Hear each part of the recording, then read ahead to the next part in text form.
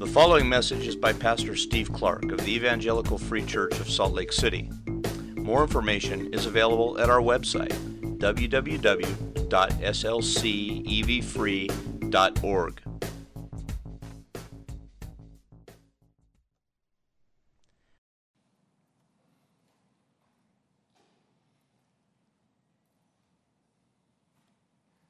Father, we have opportunity to sing of your love for us, and we say it's all that we need.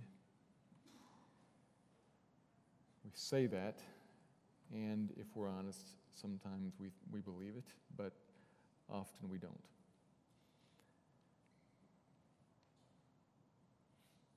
Lord, will you press into us the breadth and the length and the height and the depth of your love for us?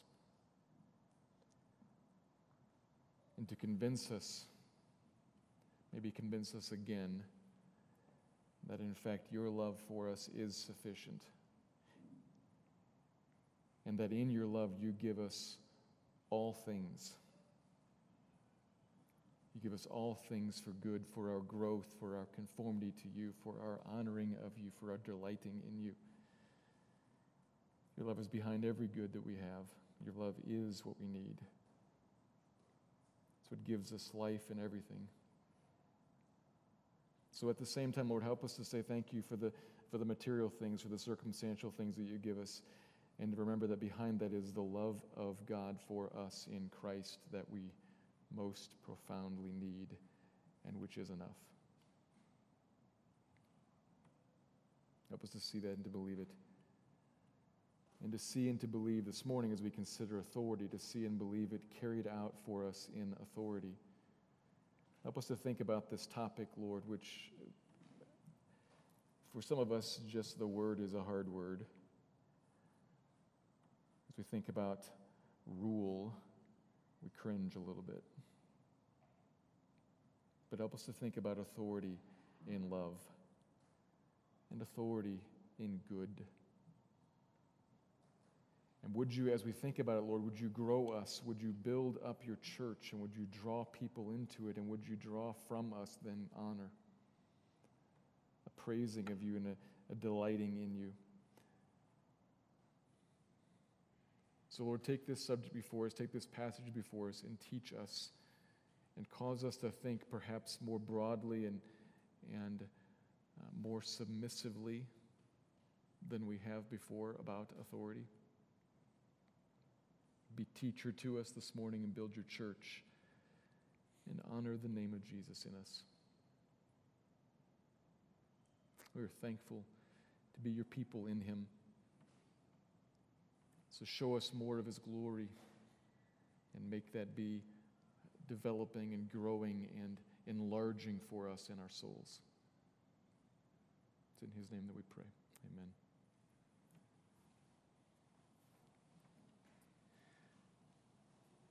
Turn our attention this morning to the beginning of Luke chapter 20. Luke, by this point, has now finally come to the city of Jerusalem. Jesus has finally come to the city of Jerusalem and the climactic confrontations that await him there. Welcomed into the city as a triumphant king bringing peace. For the moment, Jesus enjoys the favor of large crowds, even though we know, sadly, they don't really get it. They don't really know what's going on, what he's offering them.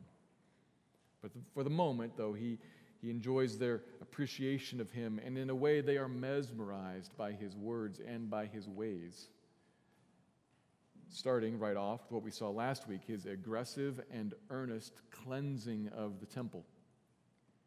The temple was designed by God. You recall we talked about this last week. The temple was designed by God to be the place in all of the earth, the place where very uniquely God's presence dwelt, and therefore then the place where uniquely people could come into his presence.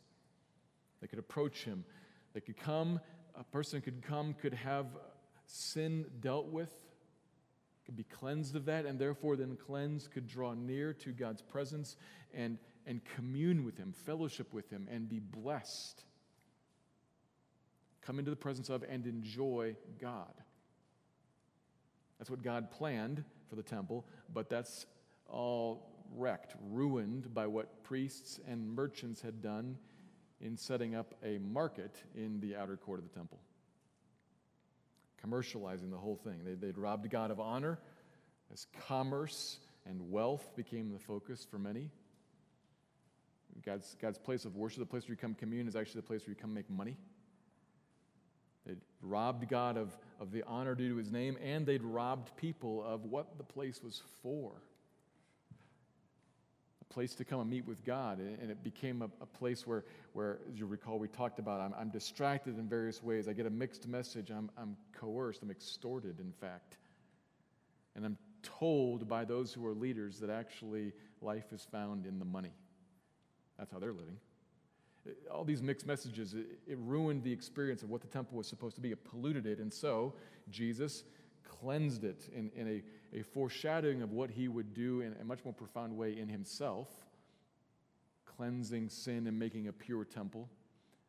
He aggressively chased out the merchants, pointing ahead, of course, to the cross and how he would chase out sin at the cross and would become himself the place where God and man can meet, the new temple, a pure one. But that cleansing strongly irritated the religious leaders and the other community leaders who were behind the market. It strongly irritated them, and so in a new and more committed way, they banded together in opposition, seeking to destroy him, it said. And that brings us to our passage for today. The leaders are after him, and so in numerous ways they're going to hunt him. They're going to seek to trap him, pursue him, trying to destroy him. And it begins with a challenge to his authority in our passage today. So we're going to look at this discussion that Jesus and these leaders have, and we'll consider what it says about authority, and then how it applies to us today. So let me read Luke chapter 20, verses 1 to 8, and then I'll draw two observations from it. One day, as Jesus was teaching the people in the temple and preaching the gospel, the chief priests and the scribes with the elders came up and said to him, "Tell us by what authority you do these things, or who is it that gave you this authority?" He answered them, "I also will ask you a question. Now tell me, was the baptism of John from heaven or from man?" And they discussed it with one another, saying, "Well, if we say from heaven, he will say, 'Why did you not believe him?' But if we say from man, well, all the people will stone us to death, for they are convinced that John was a prophet." So they answered that they did not know where it came from. And Jesus said to them, "Neither will I tell you by what authority I do these things." Luke 21 to 8. Two observations, and here's the first one. Jesus' authority over all of the earth is absolute. Jesus' authority over all the earth is absolute, and it is good. His authority is absolute, and it is good. The issue this passage circles around is the issue of authority. Verse 1, Jesus is in the temple. He's at center stage here again, and he is teaching the people, it says. He'd be taking the Old Testament scriptures and opening them up and explaining what it is that God requires of us. But not only that, he's also, it says, preaching the gospel, preaching the good news that's also all through the Old Testament, the message of God's grace. So he's got two things here appropriately right in the temple, a great setting for this, to talk about what God requires and how God in grace is going to meet us and cleanse us of our failure for what he requires. The sacrifice is happening right over there. You're in the temple, remember? And then empower us to obey. So Jesus is laying these two things out right in the temple in front of all the people, it says. And then the authorities come up to him. The same basic group back in verse 47 was seeking to destroy him. So we know something about their motive here, and we're going to come to that later. That's in the second point. But they have two related questions, both of which are about authority. tell us by what authority you do these things. They're asking a question there about what we might call scope or realm or maybe jurisdiction. What authority, what entitles you to do these things? In other words, cleanse the temple and to stand here and teach the Bible and talk about what God requires and explain it. What entitles you to do this? And then, secondly, who gave you that authority? So 2 questions there. What kind of authority do you have, and who gave it to you? They're about authority, which Jesus, it seems, decides not to answer in the end. Verse 8, Jesus said, "Neither will I tell you by what authority I do these things." The leaders give their no comment answer, and Jesus himself gives a no comment about my authority. So are we left at the end of the passage just having the issue of authority raised, but then nothing said about it? Is that where we're left? Well, no, not really, because we have read the rest of the gospel, and Jesus did, in fact, answer the question indirectly by pointing us back at the rest of the gospel, especially by pointing us back at John the Baptist. If we remember John the Baptist, remember what he's about. If we get John the Baptist, we recall him, then we understand Jesus and his authority. You may recall that the Gospel of Luke, which actually of all the Gospels is the one that contains most of the Christmas story, the conception and birth of Jesus, the Gospel of Luke actually begins with the conception and the birth of John the Baptist. So it's first about John the Baptist before it's about Jesus, because of what John is. You can read this in chapter 1, verse 76. John the Baptist's father says of him after he's born, "You, John, will be called the prophet of the Most High.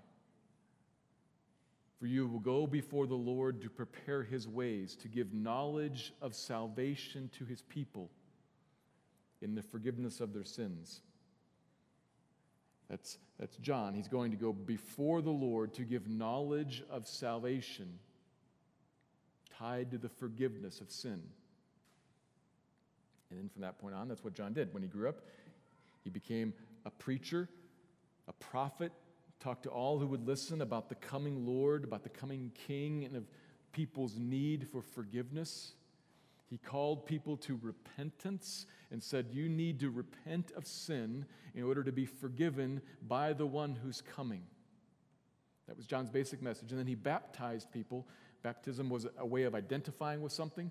He baptized people to identify with that message. So he would say, repent, turn to God, and wait for the coming King. And people would say, yes, I agree, I want in on that. I need to repent. I need the coming King. And they'd be baptized by John. Looking forward then to repentance and forgiveness and the coming King who would save, John said that one's coming. Now when he comes, it's not me, but when he comes, he's going to be something. I'm not worthy to untie his sandals, said John. But he will come to cleanse the earth of sin, to forgive and to judge, the great King. And then Jesus came. And John said, there he is. All of John's ministry, from the very beginning, from his conception all through his birth, up then through his adult life ministry, all of his ministry is like one gigantic arrow pointing towards the one who was long expected, the coming ruler, the King, the Messiah, who would deal with sin, who would judge, who would forgive. And then along comes Jesus, and John says, that one right there. And he baptizes him to identify him with the people. And then a voice from heaven speaks, this one right here is my son with whom I am well pleased. And from that moment on, Jesus' ministry is launched in power. All of Jesus' ministry is powerful, compassionate. I'm going to say these words and think about moving through the Gospel of Luke, you think, oh yeah, that, and oh yeah, that, and oh yeah, that. This is what's supposed to come to our mind. John the Baptist says this one, and then watch what happens. His compassionate, powerful, miraculous, demon cleansing, sickness healing, weather and nature commanding, leprosy cleansing, dead raising, truth preaching, hypocrisy confronting, sin forgiving ministry. That's Jesus. All of that. John says, I'm coming before the King who comes. This is him, and then all of that comes from Jesus right after that. Flowed from village to village all the way to Jerusalem, to the temple, to this moment right here. John was for something, to lay out a preparatory, a platform on which Jesus would come stand, and so as to say, look, the King.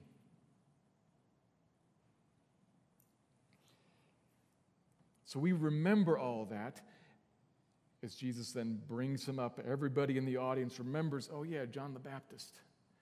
Oh yeah. What John was all about, what we thought about John, and what John said this one was all about. Oh yeah. Jesus answered the question. And he answers the question for us to call to mind, this is who Jesus is. He's not a great teacher. He's not somebody who's really hacked off about corruption in the temple. He's a good teacher, and he's hacked off about corruption in the temple, but he's not just that. John and the life and the ministry of Jesus, we look at all of that, and it tells us something about Jesus. He is the Lord. You, John, will go before the way of the Lord. I'm come to prepare the way of the Lord. This is the Lord, the King. The one in absolute authority, sovereign over all of the earth. This is Jesus. Hold in your mind here, as I prayed earlier, we have important concepts to also keep in mind. The love of Jesus, the grace of Jesus, the mercy of Jesus, the compassion of Jesus. But do not, in saying those words and looking at those things and treasuring them, do not overlook the authority of Jesus. What's brought before us here this morning. He came to earth for a brief time, but is now in this moment sits raised up and enthroned in heaven, where he is actively reigning over all the earth. Who gave that to him? Where did he get that right? God decided that God the Son would exercise dominion over all of the earth as the King, and his dominion is absolute, total. An authority that he exercises, as we see in this passage and have seen throughout, as he exercises, as he teaches. So an authority that comes a little bit like, this is what you should do. He teaches authoritatively. But more than that, he teaches in a way that doesn't just leave it at, this is what you should do, but by the power of his Spirit actually presses that into people's lives so that those truths, in ways, in times, as he chooses, when he pleases, they press into our lives and they accomplish change. They effect a difference in people. He exercises his authority by changing individuals. We sometimes think, I'm going to work on this, or I'm going to try to improve this, and we forget that no, behind all that, and even in ways that we never even thought of, God is at work to change us, to press his word into people and move them, to move you.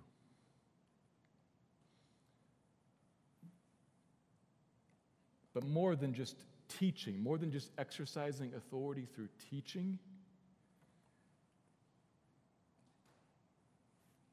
we got to think about, I try to think if this is actually accurate, I'm not sure, I'm not a computer guy, but his authority also hangs over all of the earth like a great big operating system that you never notice. It's in the backdrop, But the reason you can do this, that, and the other on your computer and you can't do this, that, and the other is because of the way the thing was made. And someone else decided that. Someone else put that operating system on that machinery, and therefore it works this way and doesn't work that way. If I'm not quite right in the details there of the computers, you understand my point. There's something behind the scenes where this king reigns over all of the earth, even ruling over situations where he's not seen, not known, not honored, not wanted. He's still there, reigning. In control of every detail of every moment, in every situation, in every life, in every room, in every building, on every continent, in all the earth. Most commonly, his authority is exercised providentially, that is, apart from miracle. Miracles are very rare. Miracle is a suspension of the way things usually work, and that very rarely happens. It does, but most commonly, God exercises his authority in all of the earth providentially through the ordinary workings of ordinary people and ordinary animals and ordinary weather patterns. He exercises control through them, through us. Subtly and carefully.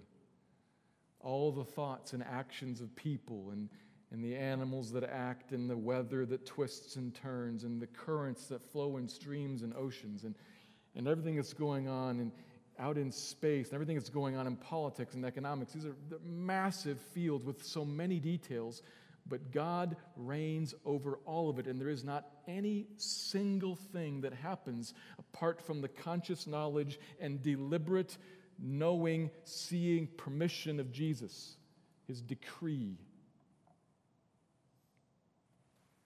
That will be. Not, oh, that happened? Okay. That will be. That is the decision of God, that things be.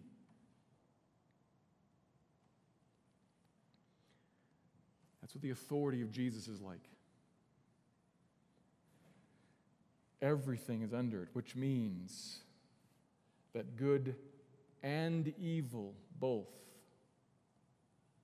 occur under the sovereign hand of God. I know that's hard to think about, but work that through one more time. Of course it must be. Because there are not two gods in the world. There's not a good God and a bad God. There's one God, and everything happens under him. Not done by him. People sin. People do evil. But everything happens beneath him. Good and evil, beauty and ugliness, both. Righteousness and sin, both. Everything occurs beneath the reign of God the Son. People do evil, and yes, weather causes calamity, yes. But no bit of weather,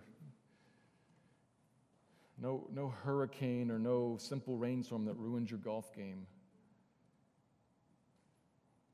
No verbal slight, a little bit of an insult, and no demonic attack, and no simple paper cut that's annoying, and no calamitous death. Nothing is out from beneath the authority of the Son. He's the King, and he reigns over all of the earth.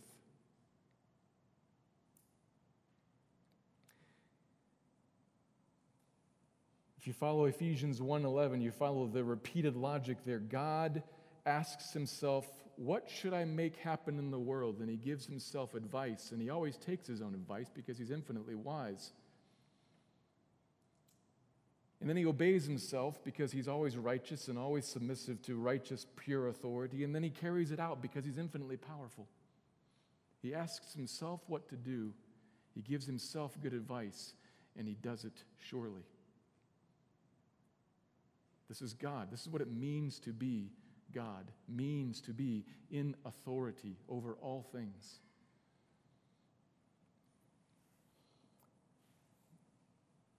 This is the King, this is Jesus who reigns in absolute authority, and it is good. Now, if you were just tracking what I was saying, I think an obvious question, what? How is, you were just talking, you're just giving this, the good and the bad happens, and now you say it's all good? That is maybe crazy and maybe hard. It's good. I'm not saying, the Bible does not say that evil is good. Evil is evil. Bad is bad. The authority of God that sits over it is good. Why? How can that be? Because of what Jesus is doing with it. And you should think this through and rejoice in it. If evil is running renegade through the world and God is trying to chase up with it and stamp it down like one gigantic game of whack-a-mole, we are in trouble. But God actually sits over it and says, what a blessing that this is recorded for us actually in the book of Genesis, that it's recorded on the lips of Joseph, sold by his brothers into 14 years of bondage, slavery. Joseph then says to them, you meant it for evil. God meant it for good. Not, you meant it for evil, and God managed in his great wisdom to turn that to be something good. Meant. Same thing. You meant it one way, and God meant it for good. He reigns over and does good with evil. So that everything evil that happens, everything bad that happens to us in all of the world is beneath the hand of one who himself is good and makes it to become good. He works all things together for the good of those who love him and are called according to his purposes. This should cause you to rejoice because you can look at something evil and say, thank God for an absolute authority that sits over it and will do good in all of the land in all of my life. That is evil. And in his hand, he will control it and turn it to be, he means it to be, in fact, good. He's doing something with it. He's intentional, he's conscious, he's purposeful. They mean it one way, he means it another. Well, like how? Well, here's just a hint of it. This is not the fullness of the answer, but a hint of it. So I read earlier, Luke chapter 1, verse 76, John's father talking about what John would be. If you continue on in that in chapter 1, John's going to talk about salvation for his people in the forgiveness of their sins, continuing on, because of the tender mercy of our God.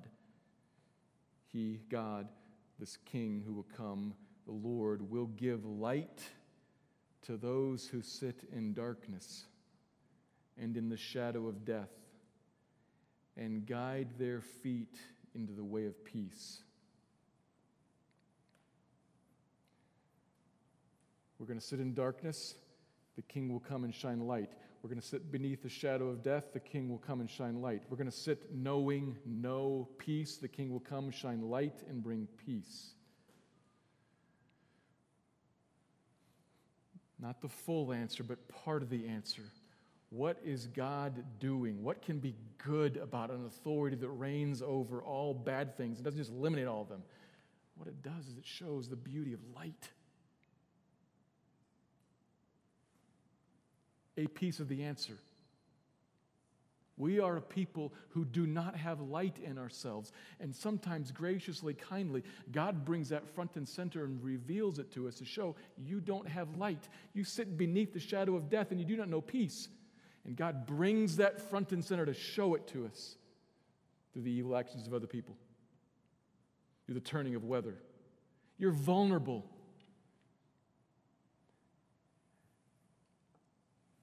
Look at me. Look who I am. I'm light in your darkness. Look what I bring, peace in your tumult.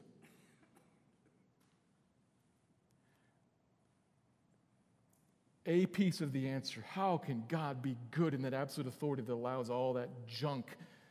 A piece of the answer is God is working all of that to display the glory of himself, the need of people to be delivered by someone outside of them, and then, in fact, to deliver us, to bring light and peace where there isn't any.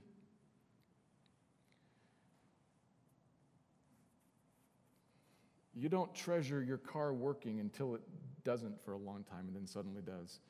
You don't treasure a job until you haven't had one forever and then you get one. You don't treasure health until you've been sick for some great length of time and then are healed.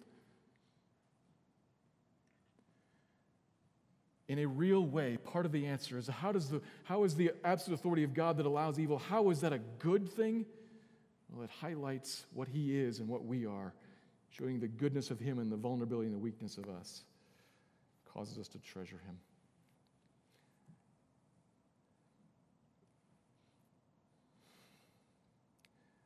What the Gospel of Luke shows us, what John the Baptist's arrow pointing towards Jesus and the life of Jesus shows us, is that here is one who is in absolute authority.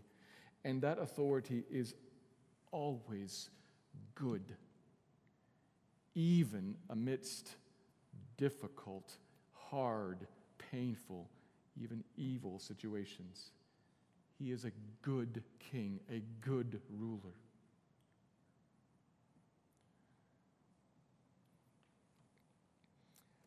An authority that we need not fear or resist, but which people commonly do. And that takes us to the second observation.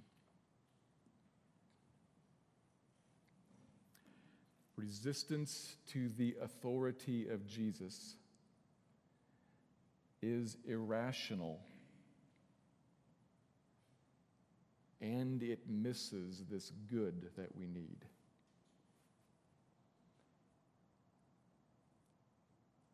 Resistance to the authority of Jesus is irrational, and it misses this good that we need. The good that we need is the knowledge that there is someone in charge, that evil is not just running rampant on the earth and that life is random, but that there is actually one who reigns over it for good. But if you resist the authority of Jesus, not only is it not rational, but you miss that. You miss the good that we need. So we looked at the authority of Jesus here already, absolute and good. But the main thrust of the passage is actually a subtle half step away from simply teaching about the authority of Jesus. The leaders, the authorities, who come to question him, they're not actually asking a real question. They're not seeking to learn what we just talked about. They're the same basic group back in verse 47. If you look back, it's almost the same words. Chief priests, scribes, and principal men of the people. Now it's chief priests, scribes, and elders, principal men. Verse 47, they are seeking to destroy him. Well, here they come, seeking to destroy him. They're coming to ask him these questions in the temple. Two questions. They want to ask him in the temple, right in front of all the people, what kind of authority do you have, and who gave you that authority? And so to speak, they are, they've got a phone 9-1, and their fingers hanging over the second one, because they just know he's going to say, I'm the messianic king given that authority by God. And they're going to hit one. They're going to summon the Romans. He just said he's a king. And they're going to look at the people and say, he just said he's sent by God. He's the messianic king here in the temple, which is blasphemous. Stone him. Trapped him. When he answers the questions like they know he's going to. I'm the messianic king sent by God, is to step in the trap. It puts him at odds with the Romans, and puts him at odds with all the people. So Jesus' answer dodges that and instead turns the tables and ups the ante. You can read it here, and you see their obvious dilemma. He mentions John the Baptist and asks them about that, and we see the obvious. He's put him over a barrel here because everybody knows that they totally rejected John and his call to repentance. And we are ourselves let into their inner deliberations. We're going to put like in the circle so that the dilemma becomes doubly obvious to us. They're trapped. So they stop and discuss it and say, no comment. To which Jesus replies on his own, no comment. But of course, the point's already been made clear. They irrationally, in pride, irrationally, it's not according to rational thinking. They're not reasoning through and thinking. Irrationally, by pride, oppose John, and they irrationally, in pride, oppose Jesus, the one John pointed to. They say they are about righteousness. They say they are about truth. They say they love the Scriptures. They say they are for repentance and holiness. But now it's completely obvious to everybody that really they're just about their own authority, maintained and upheld. And of course, one of the points Luke is trying to make in his book is to reveal them, to expose them, so that everybody reading this would understand, don't follow them. Would understand, why did the people who theoretically would be in charge, why did they reject Jesus? Oh, I see. To show us that they're bankrupt, don't be like them. Well, we're not tempted to actually follow these Jewish religious leaders anymore. I mean, that's not our issue. But the don't be like them, they're bankrupt, that is still our issue.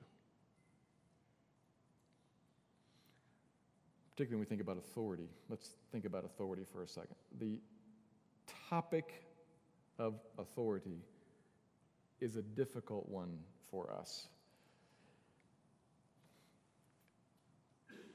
Partially because of what's outside of us. We've all been burned by some person, by some entity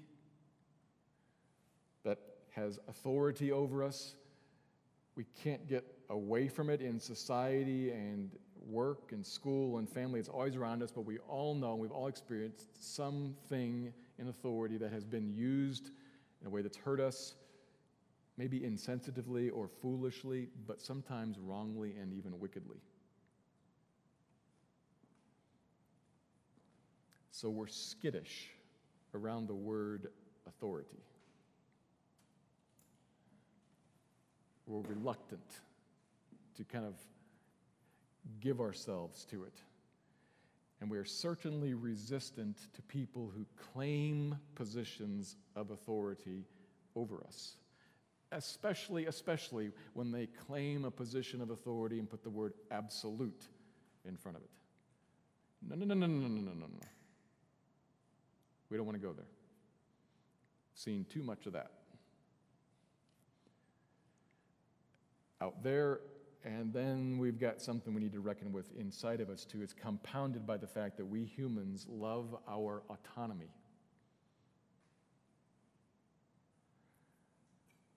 From our youngest age, one of the first things kids begin to do is say, I do it.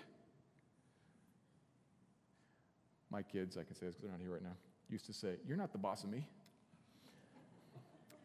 Well, yeah, I am. No, you're not. Yeah, I am. And that doesn't stop when we're no longer two. We're no longer teenagers. It just gets more sophisticated. Seemingly compliant people shout that inside of them. You're not the boss of me. Who gives you the right to tell me what to do? While smiling and obeying. Bold people shout it out in form of protest. But the greatest idolatry, the thing worshiped that's not God, but worshiped as if it is God, the greatest idolatry that all people share is this strong bent towards self-rule.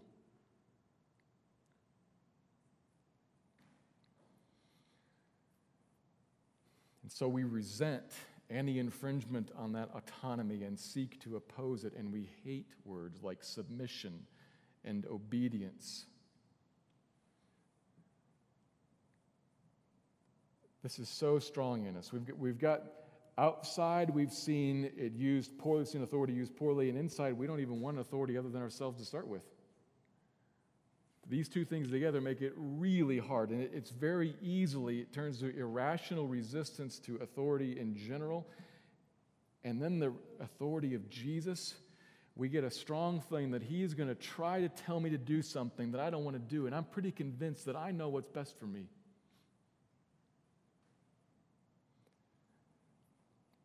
And so, irrationally, not thinking through all of the evidence, does Jesus do good? Never mind that. I feel like that's not rational.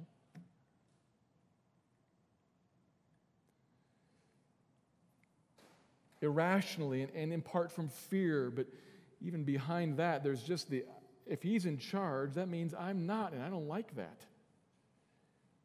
We hold him off, and in so doing, miss the good that we need and would be so blessed by.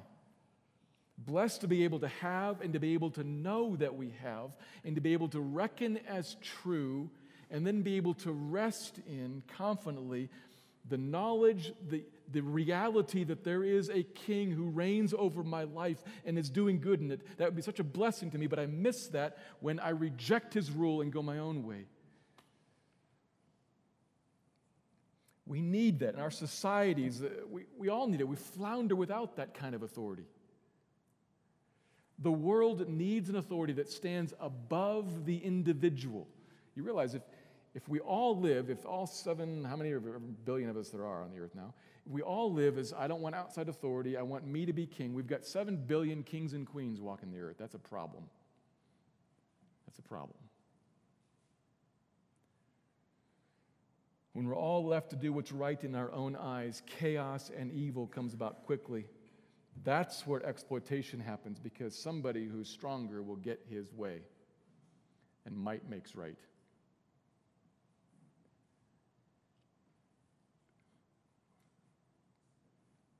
That's bad. Do you see that? That's bad. I know, that's why I don't want authority. No. You can't get away from it. The answer to freedom through no authority, which does not work, the answer is actually freedom by submission to a good authority. You can't get away from authority, and we can't all be autonomous. We need an authority. We need submission to a good authority who will set us free, and that's Jesus. Absolute authority, good authority over the world at large and over us individually. That's a solid hope that we can stand on and rest under. He has all of it in his hands and is working it for good, even if you don't see it. People mean evil to be for evil, and he means it to be for good. And he always accomplishes his purposes. So we've got this negative take on authority on the outside. We've got this bent inside of us that makes us want to be just like these leaders and irrationally, in pride, resist Jesus and keep ourselves enthroned. How does God seek to move us from that position to submission to this great King? How does he do that? And understand, I'm talking to Christians here just as much as to people who aren't Christians, because we all struggle with this.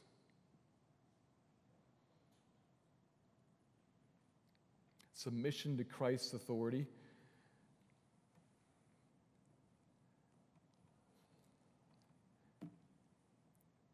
His providential power works over your life, and you're injured in a car accident or you lose your job.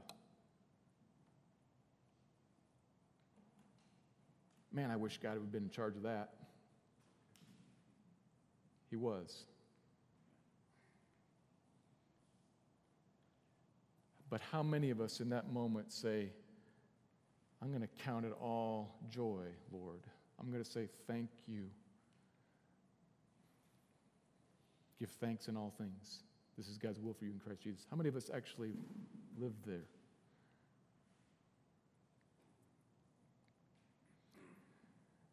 We encounter Christians. We encounter His authority through Spirit-driven teaching of His Word. And I find out what?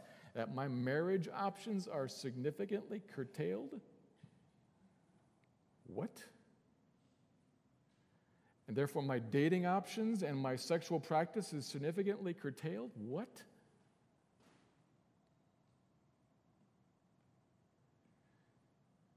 He says in the Bible, what?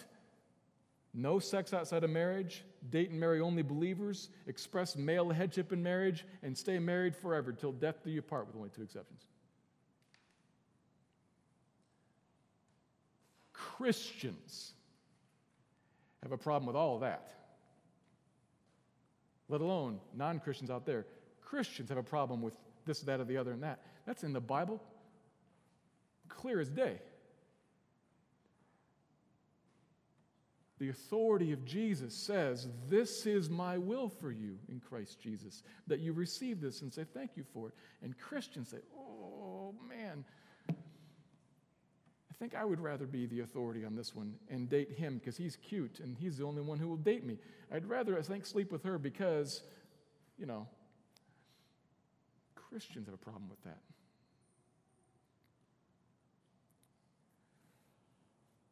So I'm talking about the church, we need to be won over to and brought sweetly under the authority of Jesus that is absolute and good. How does He win us over? Well, in part, I think, by showing us our need. We need good authority. We are small and insecure, futile, weak, vulnerable. Pick a word, it's all true. And if there is a good shepherd to be had, we need one.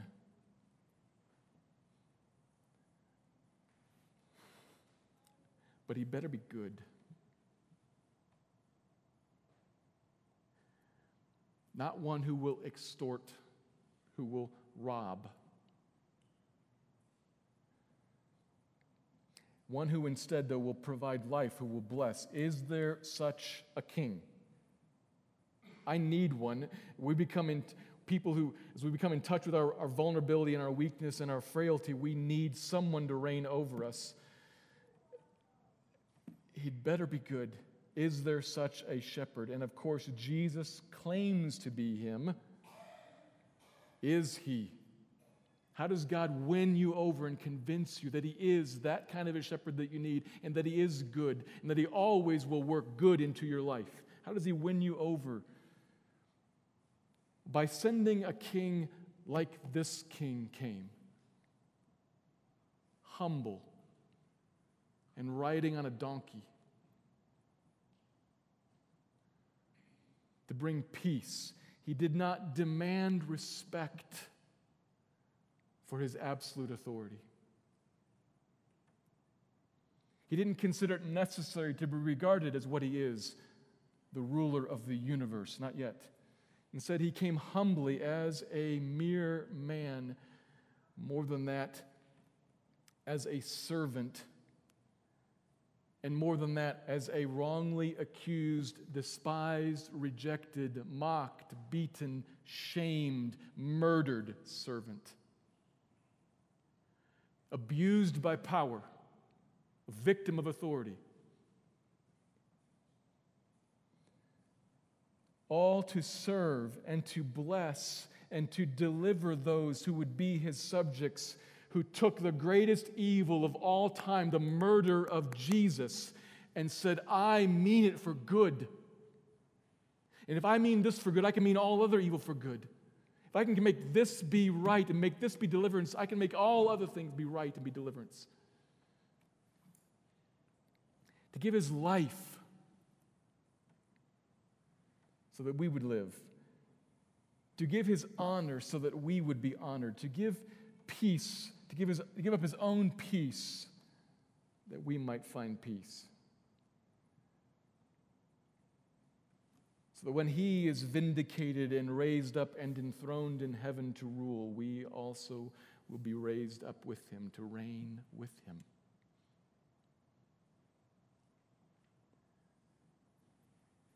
That's an amazing thing. The humbled king, exalted, brings his subjects along with him and says, join me in the reigning. He will reign forever and ever, and we with him. That's a cool thing. Beneath him, with him. We are sons and daughters even now of God, heirs with him, and will be rulers with him if you trust him. So the invitation is to surrender to his authority and not resist it. To let it be, to let it sit on your life and to let it be. Don't miss the good of this ruler that you need, but instead put yourself beneath him and say, here, have my life, have charge of my life. And then to reckon that as true and to rest in it, because what he's doing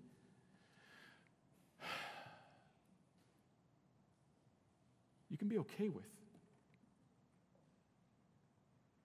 Does that mean it's good? Not necessarily. Could be totally terrible. Could be evil.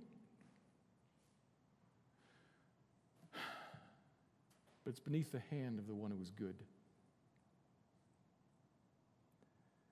He wins you to that perspective and to that rest by first himself humbling his own self before he calls you to be humbled beneath him. You consider the cross and consider the king humbled. All I can say is be won to him. Be wooed by him. He's a good ruler, and he's for you. So trust him. Let me pray.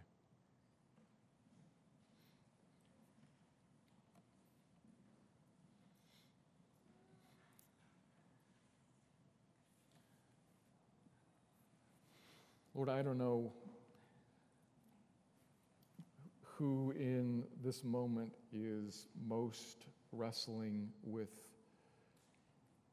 the fact of your control over that awful circumstance, that one he or she is thinking of. I don't know who that is, Lord, but it's probably somebody. So would you draw near and give rest to that soul?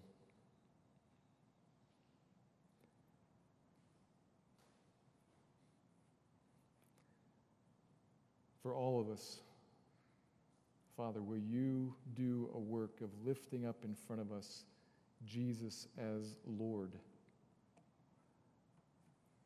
A sweet hope.